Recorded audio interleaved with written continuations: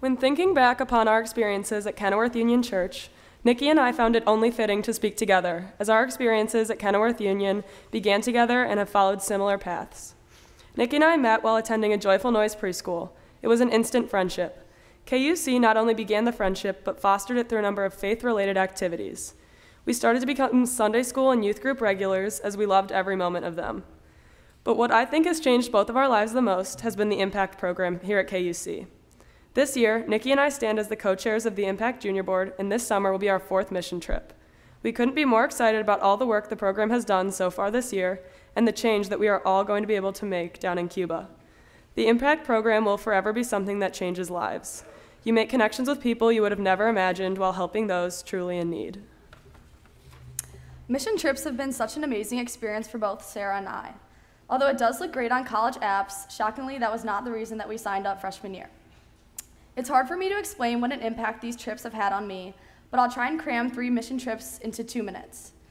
It was my 3rd mission trip, and this time we were in the Cayo district of Belize. I knew what the hard work in the beating sun felt like, but this trip my group was building a house for a local family smaller than the size of an average Winnetka bedroom. The previous trips, I had built a wall, worked in local schools, and built a playground, but I had never built a house from scratch. There were some locals that worked alongside us while building. One of them was named Fred, and throughout the week, we got to know each other. One of the last days of building the house, I climbed up a ladder that looked like it was going to fall apart any second. I kept looking down, and was clearly no help to Fred with securing the roof. So Fred kept repeating to look up and not at the ground, and distracted me from the shaky ladder with stories of his childhood and his dad's fearless attitude. Our last night in Belize with the family, we threw a barbecue with the family receiving the house and everyone who had helped. With a car's headlights giving us all the light we needed to cook, we had an amazing barbecue filled with laughter over the week. The parents cried tears of absolute joy, and the kids had a dance party with us in their new house. As we got ready to say goodbye, Fred smiled and said, "Remember, if you keep looking up, the sky's the limit." This cliche stuck with me, and not to get over my fear of shaky ladders, but to show the kind of warmth and love that surrounds this church and those that we touch.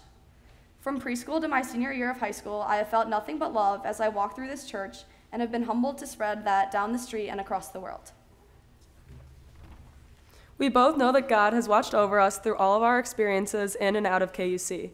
The relationship that we have both formed with God has been tested and ultimately strengthened through this church in the best way possible. We'll leave you with the scripture from 1 Peter chapter 4, verse 8.